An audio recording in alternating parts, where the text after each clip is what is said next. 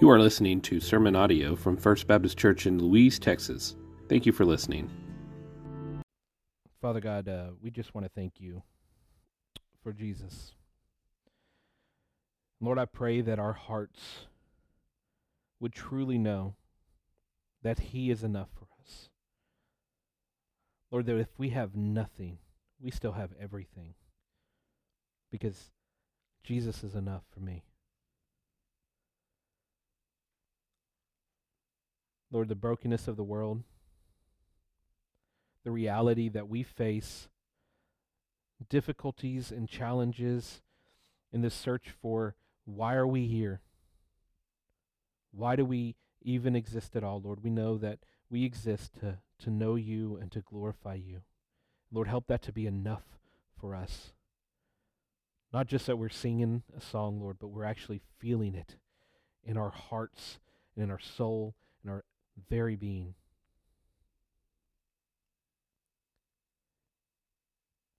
And we pray all this in Jesus' name. Amen. All right. So if you were with us last week, we began our new series on the book of Ecclesiastes.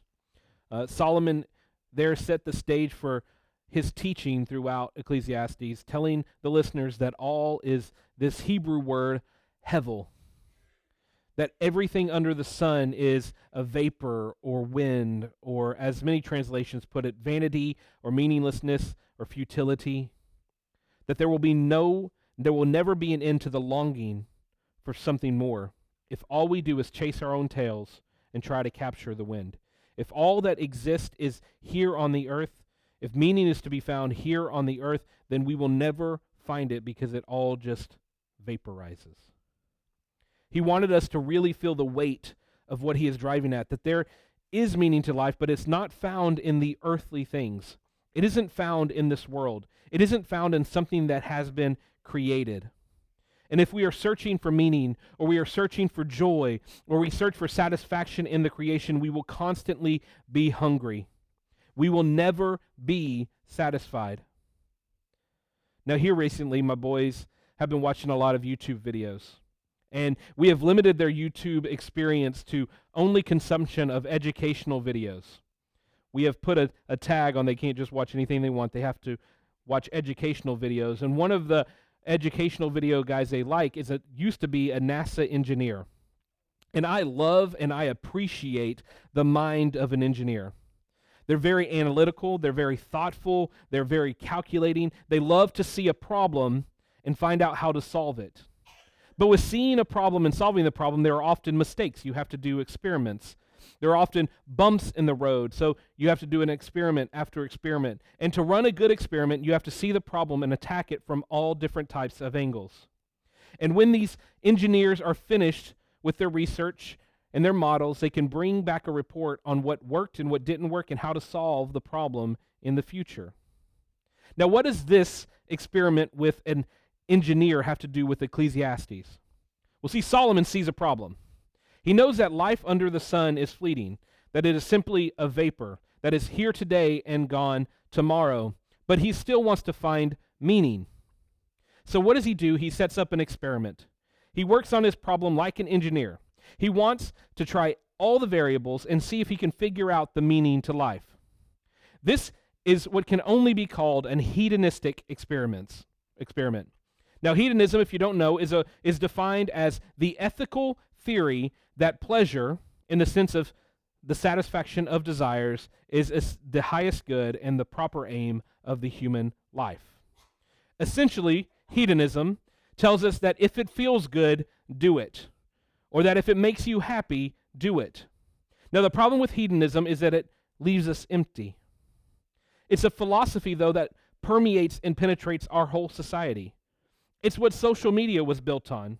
Those quick little dopamine hits that make us feel good in the moment, but ultimately leave us empty. When we get that notification on our phone and somebody has snapped us back. Or we get a notification on our phone because somebody liked our video or picture on Instagram. Or we get a notification on our phone that, somebody has angered you or you have angered somebody. Whatever it is, that quick little dopamine hit is what this hedonistic experiment is chasing after. Now, if it feels good, do it is the motto of the American dream, is it not? But what we are going to see this morning is that emptiness is at the end of the promise of pleasure. That Solomon's hedonistic experiment is going to prove that point. That he is going to try pleasure to the extreme. That he is going to chase after what offers happiness. And he is going to let every natural instinct run wild. Why would Solomon qualify for such an experiment? Well, Solomon was one of the wealthiest men to ever live. Just a small picture of his wealth in 2 Chronicles 9:13, the weight of gold that came to Solomon annually, every year, was 25 tons. 25 tons of gold. He had no shortage of money. Not only that, but he is counted as the wisest man to ever live. 1 Kings chapter 3, verse 12 says this. This is God speaking to Solomon. I will therefore do what you have asked. I will give you a wise and understanding heart, so that there has never been anyone like you before and never will be again. Excuse me. He had more money, he had more wisdom, he had more influence and power than we could ever imagine. And yet, what did he find? That nothing under the sun would satisfy him. That there was nothing on this earthly plane that he could do that would satisfy him. We're about to read about part of his experiments, but before we do, let's go to the Lord with a word of prayer and ask him to open our eyes. Father God, we pray that as we dive into your word in Ecclesiastes chapter 1, verses 12 through 18, Lord, that you would open our eyes to what it is you would have us to see, that you would penetrate our heart. Lord, that at the end we would know that Jesus is all that we need, that nothing else will satisfy, that nothing else will quench the longing we have. We pray all this in Jesus' name. Amen. Ecclesiastes chapter 1, verse 12 says this, I, the teacher, have been king over Israel in Jerusalem. I applied my mind to examine and explore through wisdom all that is under heaven. God has given his people this miserable task to keep them occupied. I have seen all the things that are done under the sun, and I have found everything to be futile, a pursuit of the wind. So the first thing we see is this futile search that Solomon is engaging in. Earlier in this service, we read part of Proverbs chapter 1. Interesting to note that the same man who penned most of the Proverbs is the one who was talking in Ecclesiastes. In Proverbs, he posts up of the importance of wisdom, and here he posits the limits of that wisdom. So in Proverbs, he wants us to know that it's good to be wise, and here he goes, is it really worth it? So what's going on here? Notice that Proverbs, he talks about the fear of the Lord being the beginning of knowledge and wisdom, yet here in Ecclesiastes, he is focusing primarily on his own mind, and he's focusing primarily on his own knowledge. And that is a theme of Ecclesiastes, and especially the section from the end of chapter 1 to the end of chapter 2. The focal point is different from Proverbs. Here he's talking about worldly or earthly wisdom, not about godly or pure or true wisdom. And this is where he tells us that he is going to set up the experiment to find meaning in life. I applied my mind to examine and explore through wisdom all that is done under heaven. Solomon is taking his experiences, he is taking his knowledge, and he is looking out at the world for meaning. As stated earlier, he is perfect for the task because of all the money, the wisdom, the influence, and the power that he had. There's nobody better equipped to delve into the depths of everything under the sun than Solomon. And here's the trap that many of us have fallen into. In fact, I've fallen into it as well, that the pursuit of knowledge will give you a fulfilled life. You see, I love to learn. I love to grow. I love to gain knowledge. In fact, there's kind of a joke at our house that sometimes I'm like Johnny Five from the movie Short Circuit, need more input. I need more input. While I was attending school, I was gaining knowledge and wisdom, and it felt like the highest of callings. And this is true for many great thinkers. Those who sit in their ivory towers and ponder things all day long. Have you ever encountered the person that is the know-it-all, who learns a lot? Not in the humble way, but in the braggy way where they're always trying to one-up you with the thing that they know. They can be insufferable. And I know this because, unfortunately, I am one, and we are raising one as well. In fact, I was getting out of the shower this morning, and Levi came in and goes, "Hey, Dad, do you know what the 5 states of matter are?" I'm like, I'm wet. No, I don't. I don't know right now what they are, right? But the pursuit of knowledge is not necessarily a bad thing. But based on the words that Solomon is using here, he examined and explored. Some translations use the word seek and search. This wasn't just a one-off observation. He was diligently searching for the truth. He was diligently seeking to know and to find meaning. He was on a mission, and his quest was extensive and intensive. Just imagine a man who was looking for lost treasure, and he knew that there had to be somewhere close. And so day after day and night after night, he is seeking and searching diligently. That's the type of image that we get from Solomon here as we read about his journey into finding meaning. But again, his problem is that he was seeking with earthly wisdom and not divine wisdom. That he wasn't using God to find meaning, he was using himself. That's why he gets so frustrated in his pursuit. He's missing the mark. He's started off on the wrong starting line. I want you to hear me clearly. Seeking wisdom and even worldly wisdom is not inherently bad. But if that's the end of the pursuit, it will end with frustration and it will end with grief. The problem with worldly wisdom is that it informs the mind, but it does not transform the heart. It's held completely in the mind while not sitting on the heart. And that's why we can philosophize and debate till we are blue in the face, but it won't change people's heart. And expending all this energy led Solomon to emptiness. And that led to a negative attitude toward God and towards this world. Did you notice that in verse 13? I applied my mind to examine and explore through wisdom all that is done under heaven. God has given people this miserable task to keep them occupied. Those are some rough words from our teacher. If I stood up here and told you that God has given us a miserable task, that would be a little awkward, wouldn't it? I'm not sure if you notice it or not, but this is the first time that Solomon mentions God in Ecclesiastes. And in fact, here he uses this word miserable. And in the Hebrew, it's this word ra'ah, which can be translated either bad or evil. So Solomon is making a moral judgment on God's design for this life. It's not just a miserable task, it's bad business. Solomon is criticizing God because he has found that nothing under the sun has meaning. There is no meaning. There's no hope. All the work of understanding, of searching and attaining wisdom and knowledge is toilsome and ultimately unfruitful because it does not satisfy. And he's looking for answers. And he's seeking. And he's examining. And he's exploring. And he's coming up empty. What he's doing here is challenging the notion that the pursuit of knowledge and the pursuit of wisdom will satisfy you. Like a hamster spinning in the wheels of life, the goal will never be attained through earthly wisdom. You will never find meaning through earthly wisdom, through pursuing knowledge. Solomon is just saying something out loud that I'm sure many of us have felt at one time or another. We've cried out to God, asking, what is the meaning of this? What is the purpose of life? I feel at times like all I do at work is toil and it's bad business, that I work and I work and I work and I never find fulfillment. I never find hope. I don't see the light at the end of the tunnel. But that's the point. This toil, this endless feeling of chasing this carrot is meant to drive us to something deeper, into the true meaning found not in the things of this world, not in the work that I do, but in the creator of the universe. Remember that Solomon is pushing us to rediscover and to recover Eden, to long for reconstruction and restoration of meaningful work.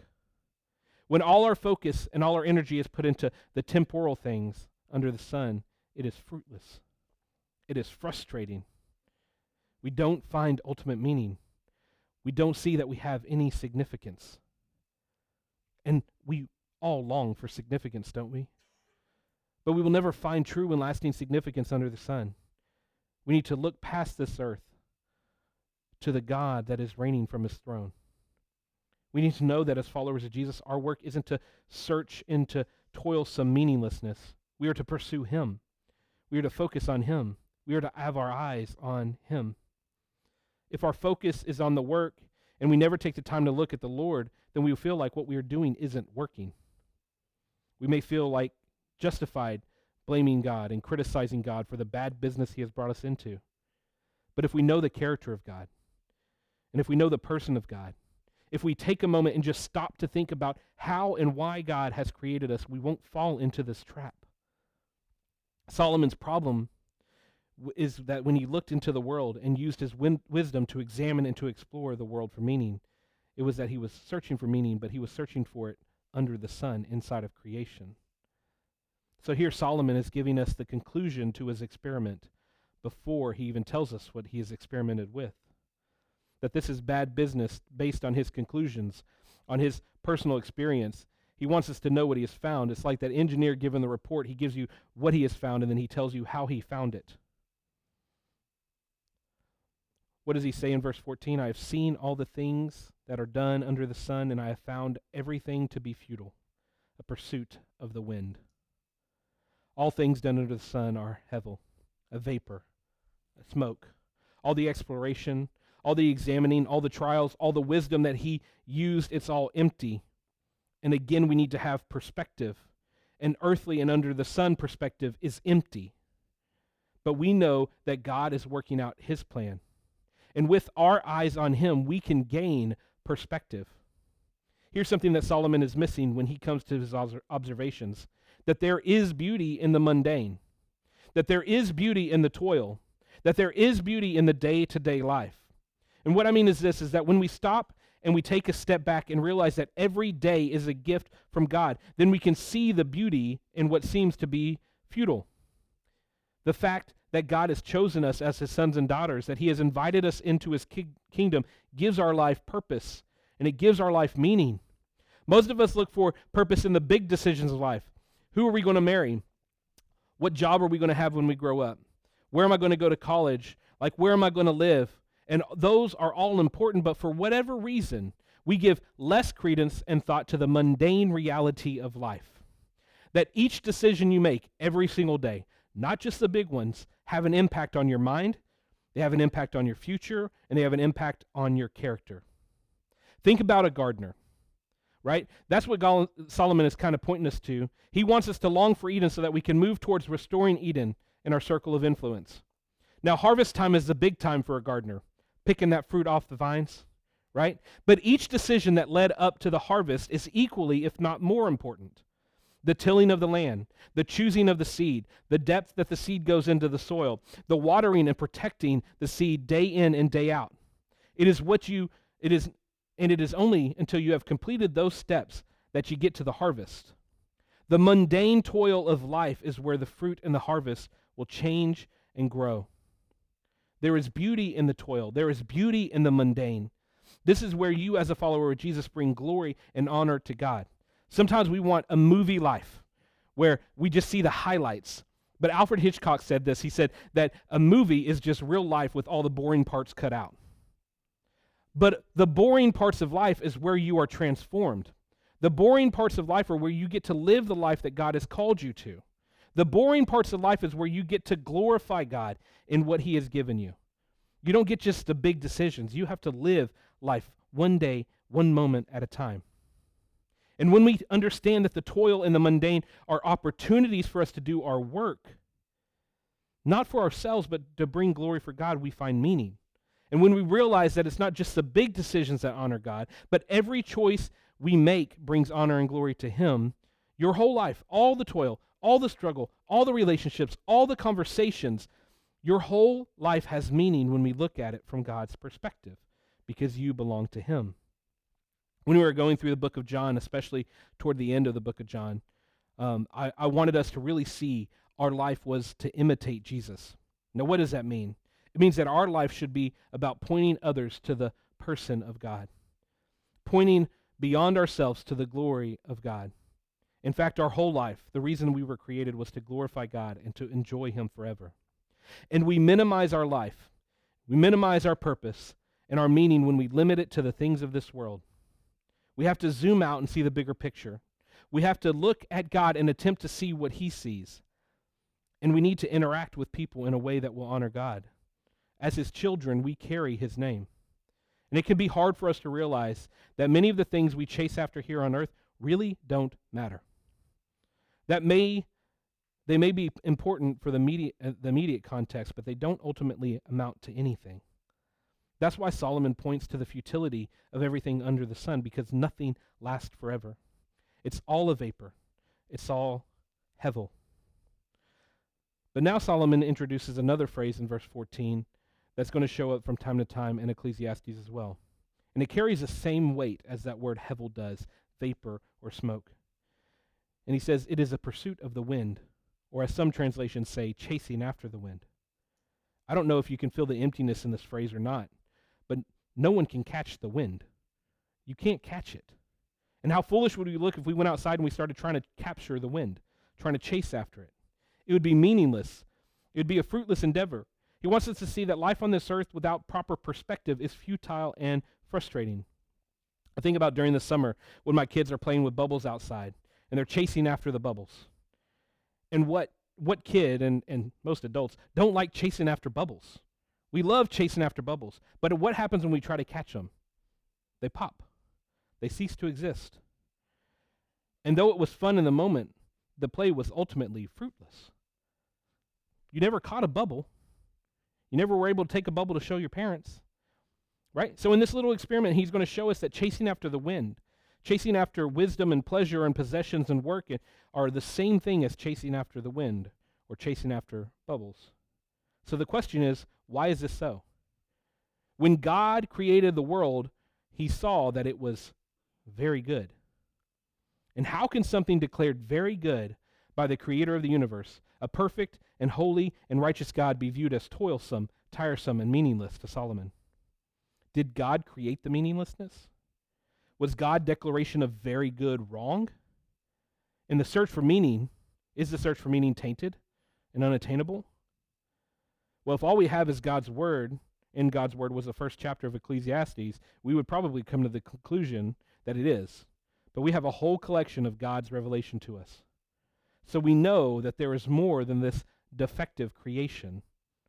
We know that we play a part in this brokenness. But we have to realize that the reality of the brokenness is there. That there is brokenness in this world, and that's why it seems futile. And this is Solomon, is what Solomon's going to lean into right now, knowing that wisdom and knowledge will never fix the brokenness. In fact, nothing under the sun will. Verse 15 of chapter 1 says this, what is crooked cannot be straightened, and what is lacking cannot be counted. Now, one of the core tenets of the Christian worldview is that the world is broken, that things aren't as they should be. People have a longing for things as they should be. If we really examine our lives and the world around us carefully, we'll see the disparity between what is and what ought to be. And that's what Solomon is focusing on here. We see this in verse 15, where he says, what is crooked cannot be straightened, what is lacking cannot be counted. In wisdom literature, the word crooked is a metaphor for sin or moral brokenness, which is what Ecclesiastes falls into the wisdom literature of the Bible. No matter what we try to do, no matter how hard we want to straighten it out, it is crooked, and we are fruitless in that. A crooked stick can never be a straight stick. When humanity departed from God's design in the Garden of Eden, that's what made things crooked. Our sin and our rebellion is never straight. We have the capacity to take what God has deemed good, and we distort it and make it crooked. In fact, distorting what God has made good is a superpower for humans. Just a quick couple of examples. The first one is sex, right? This is a beautiful gift from God. And when done in the proper context of a married man and woman, it's how God intended it to be. But we've come along and we've distorted it through pornography or sex outside of marriage, through homosexuality. We've taken what God has deemed good and changed it into something crooked. And for what reason? The pursuit of pleasure. We try to find meaning in what God has done, but at the same time we're distorting it. Or what about when we're providing for our family through work? As far as family is concerned, and we are parents, we're called to take care of our family, our children, right? But oftentimes this can lead to neglecting the kids in order to make enough money to provide for the kids. Or it can lead to greed, always wanting more because there's never enough. It could lead to unhealthy relationships with work, where we become workaholics. Again, we're taking a good thing, work, and we're distorting it. We're taking what God has designed, and we've made it crooked. Not only do we distort and make things crooked, sometimes we're crooked. And sometimes we just have to realize we live in a crooked and broken world. Some of our circumstances, no matter how hard we try, will never be fixed. We can't avoid sickness. We can't avoid our degrading bodies. We can't avoid death. We can't avoid people treating us badly. We can't avoid broken and disappointing relationships. These are realities in the broken world that we live in. And to take it a step further, verse 15, what does it mean when he says, what is lacking cannot be counted? What is lacking cannot be counted. What does that mean? It means that there is emptiness that we don't even know that we are missing. There's emptiness that we don't even know about. If it's lacking, it can't even be accounted for. We don't even know that it's not there. We may be looking for it, but it's completely gone. We aren't even aware of what's missing, or even what's missing is beyond measure. Talk about a very gloomy outlook on life. We can't straighten out what we can see, and we don't know everything that we are missing. Something is always going to be either crooked or missing. And that may be gloomy, and that may sound dark. It may even sound a little disappointing. But we have to come to the realization if we're going to see the good news.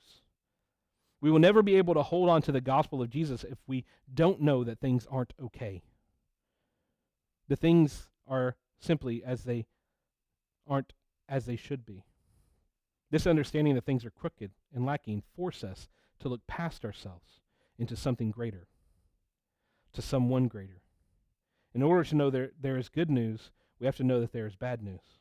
And the bad news is that we are broken and we are crooked, and without Jesus, we are missing something. Let's look at verse 16 and 17. I said to myself, see, I've amassed wisdom far beyond all those who were over Jerusalem before me, and my mind has thoroughly grasped wisdom and knowledge. I applied to my mind to know wisdom and knowledge, madness and folly. I learned that this too is a pursuit of the wind. For with much wisdom is much sorrow. As knowledge increases, grief increases. So Solomon is acknowledging here the limits of wisdom. And what's his conclusion? It's simply that ignorance is bliss. That it's better to be ignorant than it is to know. That's what it says right there, right? For much wisdom is much sorrow. As knowledge increases, grief increases. If you don't want to know sorrow and grief, then you don't know wisdom. He once again states that wisdom is greater than those who have come his wisdom is greater than those who have come before him and those who will come after him. Again, this is a biblical teaching found in 1 Kings 3:12. And he used the wisdom and knowledge he gained to seek a way to make the crooked straight. He wanted to figure out how to take what was crooked and make it straight, and to find the things that he didn't even know he was missing. But what did he find? That he can't find it. That's not there. He's chasing after bubbles. One touch of the fingertip, it's gone. Not only did he apply wisdom and knowledge, but he also thought about madness and folly. And this grouping of words, madness and folly, in the Hebrew refer to living foolishly. That's living in open rebellion against God and his commands. See, he tried to discern what was right and wrong, and we're going to look more about that next week as we study chapter 2 when we get into the actual experiment. But we are going to do with this passage, what are we going to do with this? That there is futility in everything. How are we going to look at this scripture in verses 12 through 18 and see the fingerprints of God? How are we going to reconcile God's placement of this scripture when it seems to stand against much of what the rest of the Bible teaches? Remember what I said last week, what I said earlier. One of the purposes of Ecclesiastes is to poke at our longing for restoration. The toil in this life is to push us to want to restore and to recover Eden. So here's how we examine Solomon's conundrum. One, we look at the perspective and the pronouns used in these verses. In these verses, in these few short, 7 verses, 10 times he uses the pronouns I, me, and my. It's very focused on him. His perspective is wrong. And this is where we need the gospel. If our perspective on life is always me, myself, and I, there's no way we can find the cure for what ails us. We cannot overcome the crookedness of this world. We cannot know what is hidden. But we don't need to. God knows the brokenness. He sees the crookedness, and he made a way for restoration.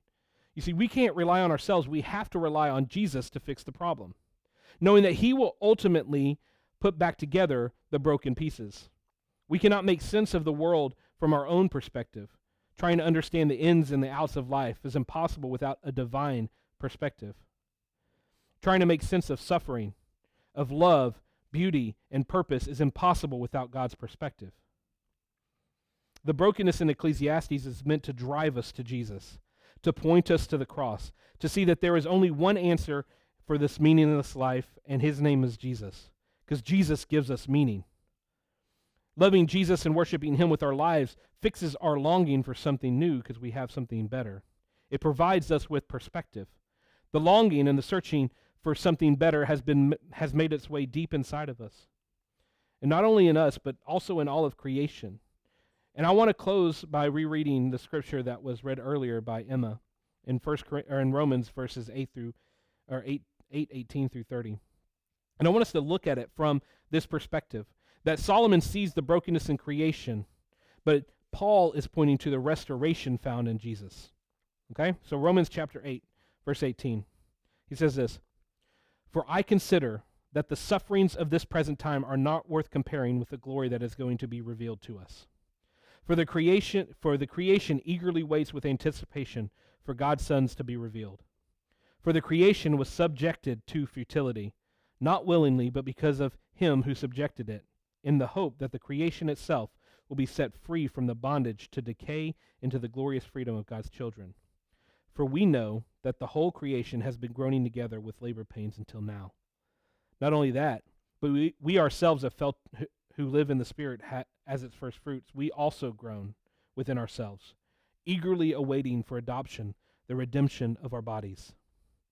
Now in this hope we are saved, but hope that is seen is not hope, because who hopes for what is seen? Now if we hope for what we do not see, we eagerly wait for it with patience. In the same way, the Spirit also helps us in our weakness, because we don't know what to pray for as we should, but the Spirit himself intercedes for us with inexpressible groanings. And he who searches our hearts knows the mind of the Spirit, because he intercedes for the saints according to the will of God. We know that all things work together for the good of those who love God, who are called according to his purpose. For those he foreknew, he also predestined to be conformed to the image of the Son, so that he would be the firstborn among many brothers and sisters. And those he predestined, he also called. And those he called, he also justified. And those he justified, he also glorified." What Paul is driving at here is that there will be a day when Jesus restores everything to its rightful order, where what ought to be will be, that there will no longer be any longing. We will be living in the perfection of Christ's creation. There will be no more longing. It'll be finished. Our calling and longing for that day. While we live here on this earth, we are trying to make this world just a little bit better around us. And we do this by knowing that our purpose in mind, that Christ saved us for good works, and that he uses the toils and the struggles of everyday life to conform us into his image. So as we live in Christ, there is no meaninglessness. Everything has hope. His purpose gives our life purpose, and he straightens out what is crooked. I want to close with this quote. It's a short quote from Thomas Watson. And he said this, "God can make a straight stroke with a crooked stick." Praise the Lord, that's true, because you are a crooked stick, but God can make a straight stroke with it. Let's pray. Father God, thank you for the hope that we find in the gospel, Lord, that even though things are broken, we know that you can fix them. Even though we are sinners, we know that you will save us and you will conform us into Jesus' image. And Lord, though there may seem to be hopelessness and meaningless all around us, Lord, we know that you are the meaning. We know that you give our lives, and we know that you are where we find our truest joy. We pray all this in Jesus' name. Amen. All right, let's stand and sing some songs together. Thanks for listening. To find out more information about our church and ministries, visit fbclouise.com.